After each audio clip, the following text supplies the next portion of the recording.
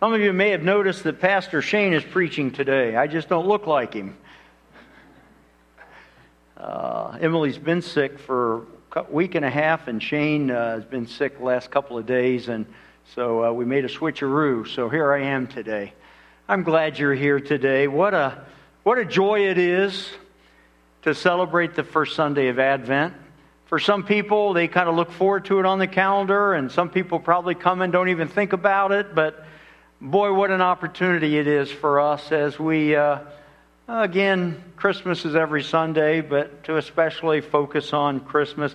One person did tell me this morning that this was their favorite Sunday of the year. Oh, that's neat. I was glad to hear that. What a joy it is, and I hope that you will, in this season, be able to sense the beauty and wonder of the Christmas story and the meaning of it. In some ways, it just seems like it seems to me, for so many people, there's so many things that are pressing in around them right now. And for some people, that's pretty hard. I understand that. Others aren't affected by that, but I pray and I hope and I sense as you are here today and you're able to listen and be a part of this service that you will sense and anticipate, have a great expectation of what God wants to do in your life and in this community and in the lives of your family. I'm glad you're here today. I hope that you can cherish this season, and I hope you can hear God's voice again in the Christmas story. Every year when I read the Christmas story, I think, God, help me to sense what you want me to this year. And the Christmas story just has so many different parts and things in it, and every year, I believe for those that have a kind of a heart that turns and listens and focus, and God can have something special every time we read the Christmas story, and I am thankful for that. I want to draw your attention today to the person of Joseph in the Christmas story. Matthew begins his telling of the Christmas story with Joseph. Joseph was very important for a number of reasons, I believe, to Matthew. Joseph represented the continuity of God's plan through the Jewish people to bring the Messiah. And so Matthew begins with that genealogy, and he describes that. And he gives us a great picture also. It's a short picture. You might say it's a snapshot of the character of Joseph. And today I really want to focus on some things about the character of Joseph. And really, how precious this man is, I believe, not only to the Christmas story, but how precious some things are in this story about Joseph that I believe that God's Spirit can speak to me about. Truly, Joseph is an incredible example of some certain qualities that I think are outstanding. And so today, as I talk about Joseph, and I come toward the end of my message, I want to share with you 5 things about Joseph that speak to my heart and my life about who I am and how I live my life. Turn with me, if you would, to Matthew chapter 1, and I want to read verses 18 through the end of the chapter. Would you stand for the reading of this part of the Christmas story today? And this incredible man and this incredible lady. Matthew chapter 1, verse 18. This is how the birth of Jesus the Messiah came about. His mother Mary was pledged to be married to Joseph, but before they came together, she was found to be pregnant through the Holy Spirit. Because Joseph, her husband, was faithful to the law and yet did not want to expose her to public disgrace, he had in mind to divorce her quietly. But after he had considered this, an angel of the Lord appeared to him in a dream and said, Joseph, son of David, do not be afraid to take Mary home as your wife, because what is conceived in her is from the Holy Spirit. She will give birth to a son, and you are to give him the name Jesus, because he will save his people from their sins. All this took place to fulfill what the Lord had said through the prophet. The virgin will conceive and give birth to a son, and they will call him Emmanuel, which means God with us. When Joseph woke up, he did what the angel of the Lord had commanded him and took Mary home as his wife. But he did not consummate their marriage until she gave birth to a son, and he gave him the name Jesus. Thank you. You may be seated. What kind of man is this Joseph? Who was he? What was he? Why did he think the way that he did? And most important, what can we learn from Joseph? Interesting, the story of Joseph is found, his name, in 3 or 4 chapters of the Bible. That's not a lot compared to some of the people in the Bible and even some things about Mary. And 3 or 4 chapters, Matthew chapter 1 primarily being the chapter that most tells us about Joseph's life. In 3 or 4 chapters, we don't know a lot about him, but we know a few things about him. Could I get you to go on to that next slide, please? Thank you. Joseph was an amazing treasure. His ability to take in the circumstances of his life and to be able to deal with them and say what he did and do what he did is an amazing story. And so today, I want to look at these qualities and these characteristics of his life. I'm afraid maybe my button's not working down here. I'm not sure. Thank you. Okay. Thank you for going on there.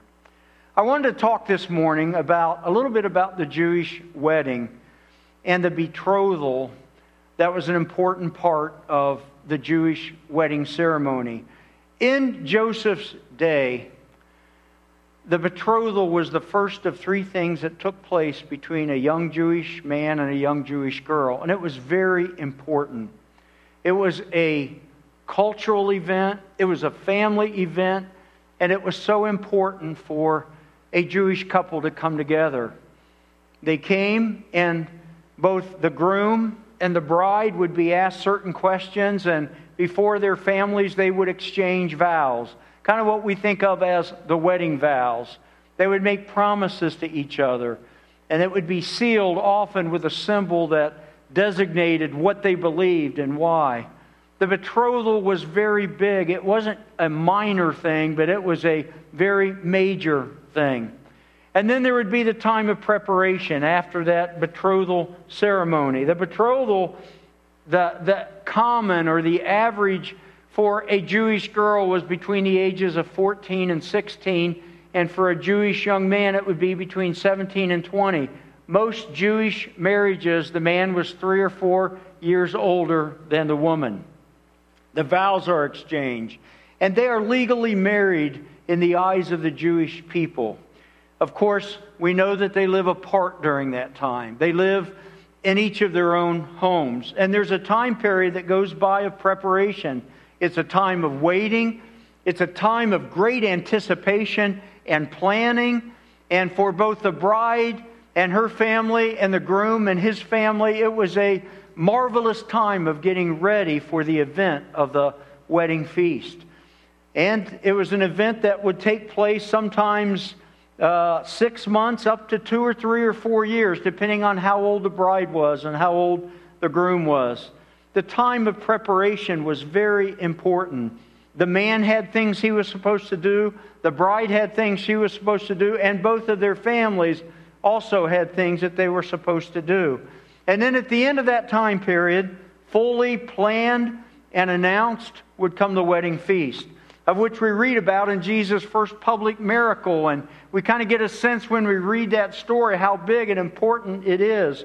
But the wedding feast for the Jewish people in this day was extremely important. It was big. A lot of people came. And it wasn't like our weddings where you go at 1 o'clock. The ceremony's done by 2. They take pictures for 5 hours, and then you go to the reception, and that's all evening. And By 10 o'clock, everybody goes home exhausted, especially the parents. Well, can you imagine doing that for 7 days? The Jewish people had a ritual of 7 days of various parts of the wedding feast that took place.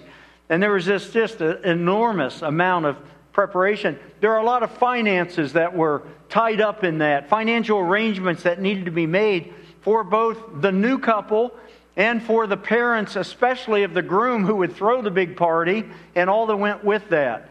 This time of betrothal and the time of preparation was very important to the Jewish people. Going back to Joseph, his story is found in 3 or 4 chapters of Matthew and Luke. There's something else I noticed when I read yesterday all the things about Joseph that I could find, and that is, never anywhere in the Bible do we read of a recorded word that Joseph spoke. Unless I missed it, I thought that caught my attention. Joseph never speaks throughout this whole experience. He was a man of few words. No, it's just not recorded, I'm sure. But it was interesting to me that Joseph's words are never recorded. As if he just took life and he responded and he acted and he responded and he acted and he thought. I'm sure he spoke. But the Bible doesn't tell us a thing that Joseph said, but it tells us a whole lot about what he did and his character and how he looked at his life. And that to me is beautiful, and it's something to be thankful for. His character speaks volumes. And I believe we can learn so much from his character. His actions are powerful. He had incredible actions that made a difference in the lives of so many people. To me, I just think that Joseph is one of the great treasures within a Christmas story. And I love to think about him. So what do we do with Mary and Joseph when Joseph hears the news? They're in that time of preparation. Suddenly, the news came to Joseph. Somewhere between probably 6 to 8 months or so into the pregnancy, he finds out that his beloved Mary is pregnant. He really had 2 choices as a young Jewish man who loved the law and loved God. He had 2 choices. He could divorce Mary publicly. That's what some men would do. It would be a time of public humiliation. It would be a time of vindication for his character. It would be a time of punishment for the offender. For some men, I'm sure it would be a place of personal pride. What had been done to him and how wrong it was. Or he could divorce her privately. That was also allowed by the law. If the man does not accuse, the writ of divorcement would be made.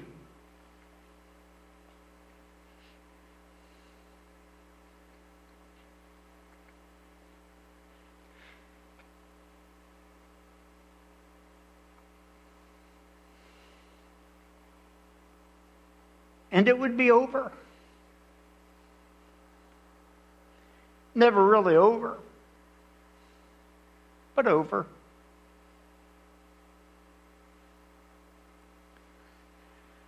We've probably all thought about the emotions that Joseph experienced. And Mary, but today, Joseph. He had to have had a lot of emotions. Shock, betrayal, maybe anger, certainly disappointment, disillusionment, fear, self-doubts. My life is gone. Who am I and why? Would God allow this to happen to me?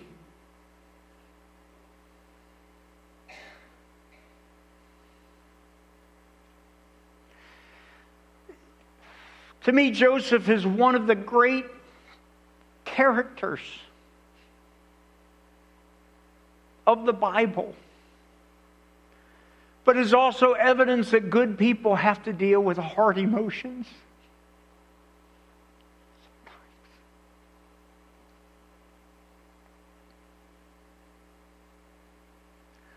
All of us have emotions. This story, a little bit to me, is about that topic. Emotions. How hard life can be sometimes. All of us have emotions. You do and I do. Joseph did. So I'm first reminded today that if you struggle sometimes with your emotions, think about Joseph. Think about the other Joseph, for that matter, in the Old Testament, and his emotions.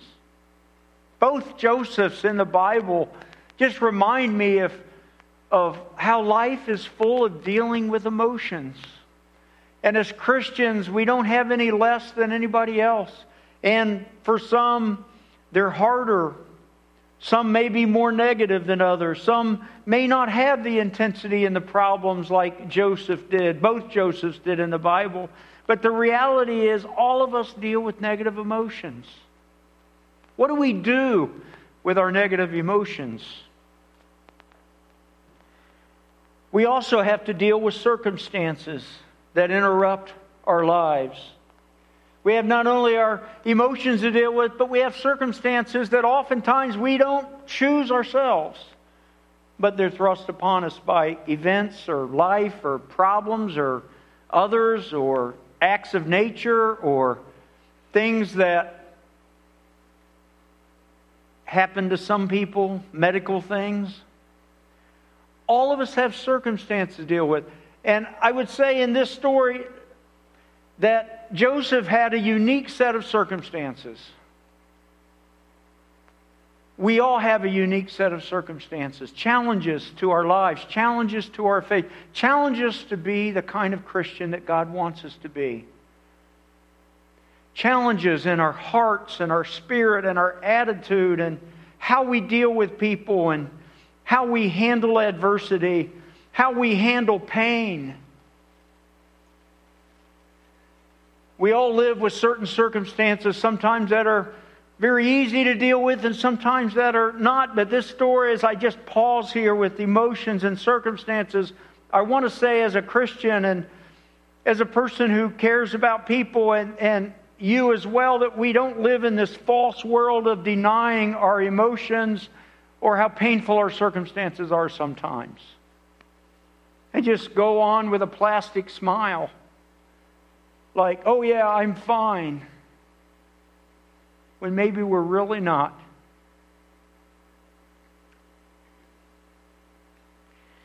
I think there's a genuineness to this story that I like with Joseph. We all have these circumstances.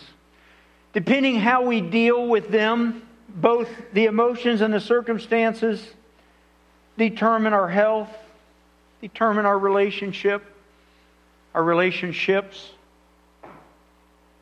determine our influence,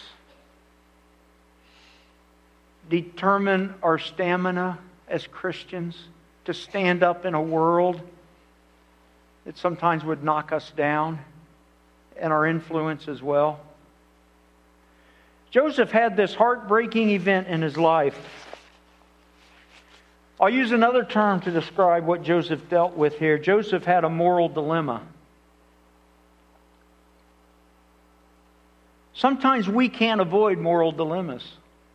There are times in life where we have sets of circumstances that seem like on one side we should look at it this way, and on this side we should look at it that way, and we're not always sure what the right thing to do is. Some people may feel strongly that this is the right course of action, and other people feel like this is the right course of action. Sometimes we simply don't know, but we have to choose. Sometimes we have to choose what is called, in this term that's used a lot, the lesser of two evils. Knowing that life sometimes is not perfect. I wonder how Joseph felt about his moral dilemma. If it stops, I'll move on. Joseph was in a moral dilemma. They too are a part of our lives, our emotions, our circumstances, and sometimes the moral dilemmas that come from them. What can we learn from Joseph in the midst of that?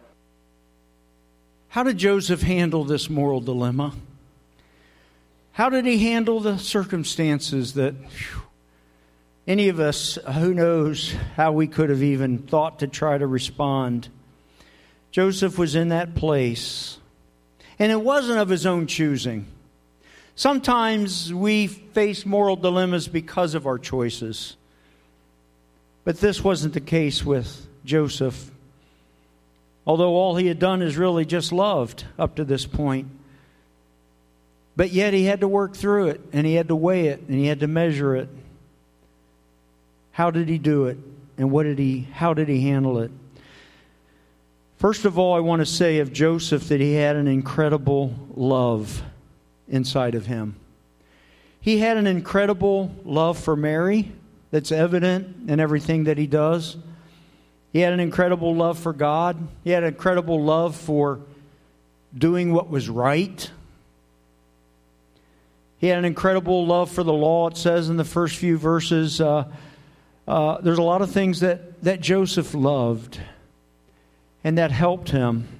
Honestly, all these things that he had within him helped him to make a good decision, but it had to be hard. I believe also that Joseph loved honesty.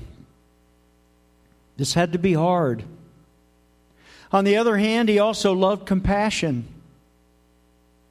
And I think sometimes what we need is a good combination of all these things in order to be balanced and to face the circumstances of life. And if any of those qualities are missing, then it makes us off balance in ways that sometimes creates conflict with other people. It makes it so we don't understand or perceive the things that God's Spirit would want us to do. If we are governed by love, then we can get through the moral dilemmas and circumstances that are beyond our control. Somehow, a genuine love keeps things in balance inside of us as we deal with things. Somewhere, somehow, Joseph had embraced the greatest commandment, to love the Lord thy God with all thy heart, all thy mind, all thy soul, and all thy strength, and love thy neighbor as thyself. Somehow, Joseph had taken that greatest command that later Jesus would speak of, quoting from the book of Deuteronomy and pronounced throughout the New Testament. He had something inside of him of great love. You know, there's no substitute for love. There's no substitute for loving God. We can't make up for it. We can't do enough things that please God. And the same with people. If we don't love people like God wants us to, these qualities that are here will not carry us through. But I believe Joseph had this balance of great love, and that's beautiful to me. Somewhere, somehow, he had embraced that greatest commandment. Love the Lord thy God. All right, 5 lessons that I want to share today from this story that speak to me. Number 1 is this. Joseph chose kindness. Joseph chose the high road. In life, you will have many opportunities to either choose the high road or the low road. It will happen because people are less than perfect in your life. People will not always treat you like they should. People will not always treat you with love and kindness and maturity, but you have a choice to make. Do I take the high road or do I take the low road? Sometimes the moral dilemma is we're not sure how to do that or how to differentiate the two. But I think in Joseph's mind and heart, Joseph made the choice to take the high road. I want to say how important the high road is for the holy people of God. Holiness makes a difference in who we are and what we cherish and what we hold on to. Life will give you opportunities to choose the high road or the low road. But you must decide. One road is harder than the other, and it's not always easy to see and understand, but which road you choose speaks volumes to the people around you in your life of what you really believe about the holiness of God and what He calls the Christian too. Somewhere in Joseph's heart, he is wrestling with this. What should I do? And he had chosen to take the high road. He decided, I will divorce Mary quietly, so as to not put her to a public disgrace. How about your road when you have conflicts? When you're hurt? When you have pain? Remember Joseph. Remember the high road. Closely related to that, the second thing that I want to share today is Joseph also chose to be merciful. Mercy. He cared more about Mary than what other people thought. He loved Mary more than making everybody else around him pleased with how he responded. I don't know what his family thought. They may have thought the same thing. I don't know what Mary's, we don't know. All those things that we might wonder about. But we do know that Joseph chose the path of mercy. And we have a choice to make when people let us down. We have a choice to make when people don't live up to what they should do and should be in life. Some do and say things that we can't undo or we really can't do anything about, and we're just left with the pain. But there's a lot of situations in life that people fall short, and we have an opportunity to show them God's mercy in the midst of it. And Joseph chose to be merciful. I said he loved Mary more than what other people thought. He also loved Mary more than his own pain. Sometimes our pain clouds our ability to be merciful. Merciful people are givers. They invest in other people. Mercy givers are putting their assets into other people and their journey. They reflect Jesus' words from Matthew chapter 6, verse 32 that I want to read. If you love those who love you, what credit is it that to you? Even sinners love those who love them. And if you do good to those who are good to you, what credit is that to you? Even sinners do that. If you lend to those from whom you can expect repayment, what credit is that to you? Even sinners lend to sinners, expecting to be repaid in full. But love your enemies. Do good to them and lend to them without expecting to get anything back. Then your reward will be great, and you will be called the children of the Most High, because He is kind. Listen to this verse. Kind of blew me away.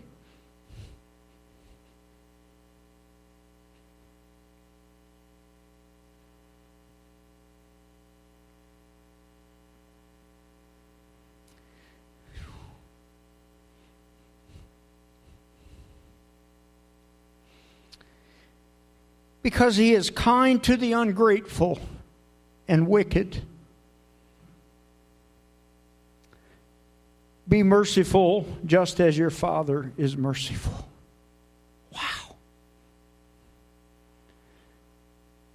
He's kind to the ungrateful and the wicked. Is there something about God's mercy that it's deep? And what gets me is He says that's what we're to be as God's people in people's lives. We're not talking about something we can do in our own strength. but only in the power of His Spirit. The third thing that I want to say from this story, Joseph also listened to the Holy Spirit. Joseph was led by the Holy Spirit. In his sleep, in his emotions, in his circumstances, he still listened. He was able somehow to stop dealing with all that and simply listen for the Holy Spirit because he wanted to do the right thing. He quieted himself enough that God could speak to him. Somehow Joseph, in his trying to weigh all this and his decision, he had to be quiet before God so that he could hear God. I think that is such a big key to this part of the story. Too often we fail to be quiet. We fail to be quiet when the circumstances are rough. We fail to be quiet when we're in conflict. We're under pressure. We press on, trying to do what's right. When maybe the best thing for us to do is to slow down and stop and thoroughly listen to what the Holy Spirit says to us. People who can't listen to the Holy Spirit wreck relationships. Joseph was able to listen and God spoke to him. I noticed that God came to him. God knew his heart. God knew how sincere he was. That he wanted to do what's right, and God didn't leave him without any direction or hope. He gave Joseph a third option that he wasn't even thinking he could do. See, Joseph thought he had two options. According to the Jewish law, he had two options. But God gave him another one because he listened to what he had to say. Maybe sometimes when we'd want to give up too soon, give up on a relationship, that maybe if God would help us to slow down a little bit and listen, reflective listening. You're going to hear that term from me in 2022 quite a bit, Lord willing. I'm working on what I believe God wants us to do in 2022. And I wasn't going to talk about it today, but since I'm here, I want to stop and talk about it for a moment. I think I need to listen a little better. And I think we as God's people need to listen carefully for what God says to us about our future, about our lives, about our church. I'm saying today, I'm praying today, God, help me to listen. Help me to hear what you want to say to me. I don't want to live without the Holy Spirit's voice in my heart and my life. Number 4, Joseph valued others more than his own rights. He could have demanded justice. I kind of said that already. You know that. Had he not listened to the Holy Spirit, he could have went the direction of demanding his own rights. Hey, I have a right to be upset. I have a right to demand this or that. I have a right to hold Mary accountable for her actions. But he valued Mary more than he did who was right. He valued Mary more than whether or not she was held accountable for what she had done. He could have demanded more, but instead he listened to the Spirit. I also think that if we stop and listen to the Spirit, God will help us not to react too quickly. Sometimes we react too quickly out of our emotions, out of our circumstances, maybe out of our dilemmas. And we get ahead of the Holy Spirit and ahead of God. Joseph was able to be patient and thoughtful, and he made that choice to be a life giver. And I think that's a great example. He lived out the words of Philippians chapter 2, 3, and 4. Do nothing out of selfish ambition or vain conceit. Rather, in humility, value others better than yourselves. Not looking to your own interests, but each of you to the interests of others. Joseph seemed to live that out in his life and in his circumstances. Number 5. Joseph trusted God with his life. He trusted God all along the way. God would tell him, do this. Okay. Do this. Okay. And he just lived his life without a word being spoken that we heard. And what an impact this man made. I'd love to meet Joseph someday. Man, Joseph, how do you do that? His faith opened his future to God's plan.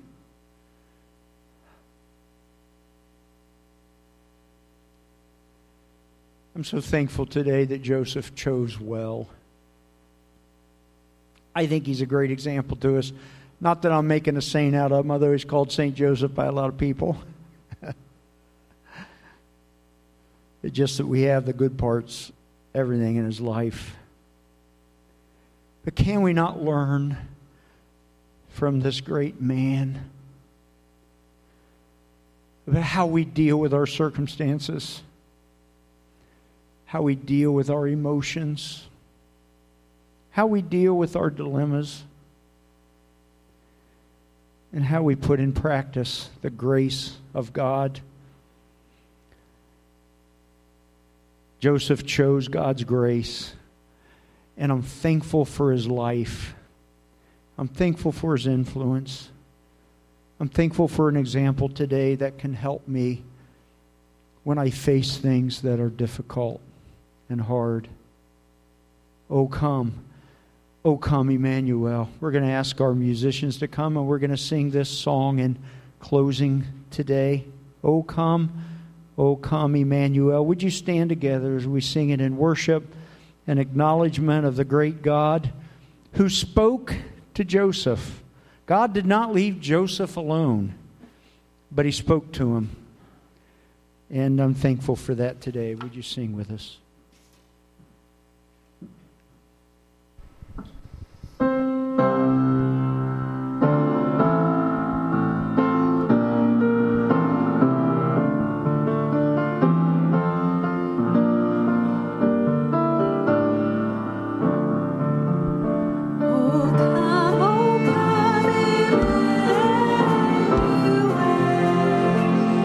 ransom captive.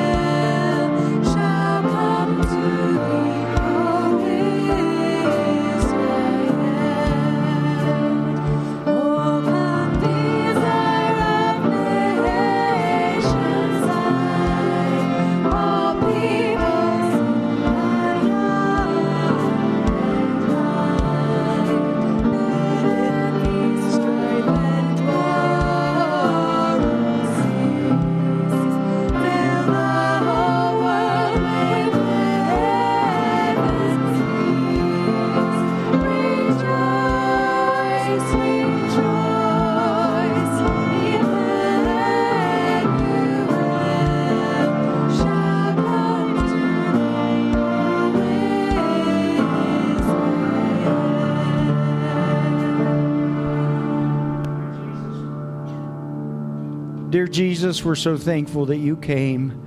We're thankful that you give us life and hope, and thankful for the Holy Spirit that hears us in every circumstance of life. And as you were faithful to speak to Joseph, even before the outpouring of the Holy Spirit, today you've promised to be with us and speak to us. I'm so thankful for that today. Thank you for those that are here today. Bless them, and those that are listening, and those that aren't able to be here, God. May we sense your strength and your voice in our lives, I pray. In Jesus' name, amen. Amen. Thanks for being here today. Hope you have a good day. Bye-bye. Oh, wait a minute. Did I tell you tonight is the Mifflinburg tree lighting ceremony and caroling and cookies and all that? Anyway, it starts at, what did Rachel say on her? 5 to 8. Okay. Thank you, Rachel. All right, if you're interested in being a part of that. Thank you. Bye-bye.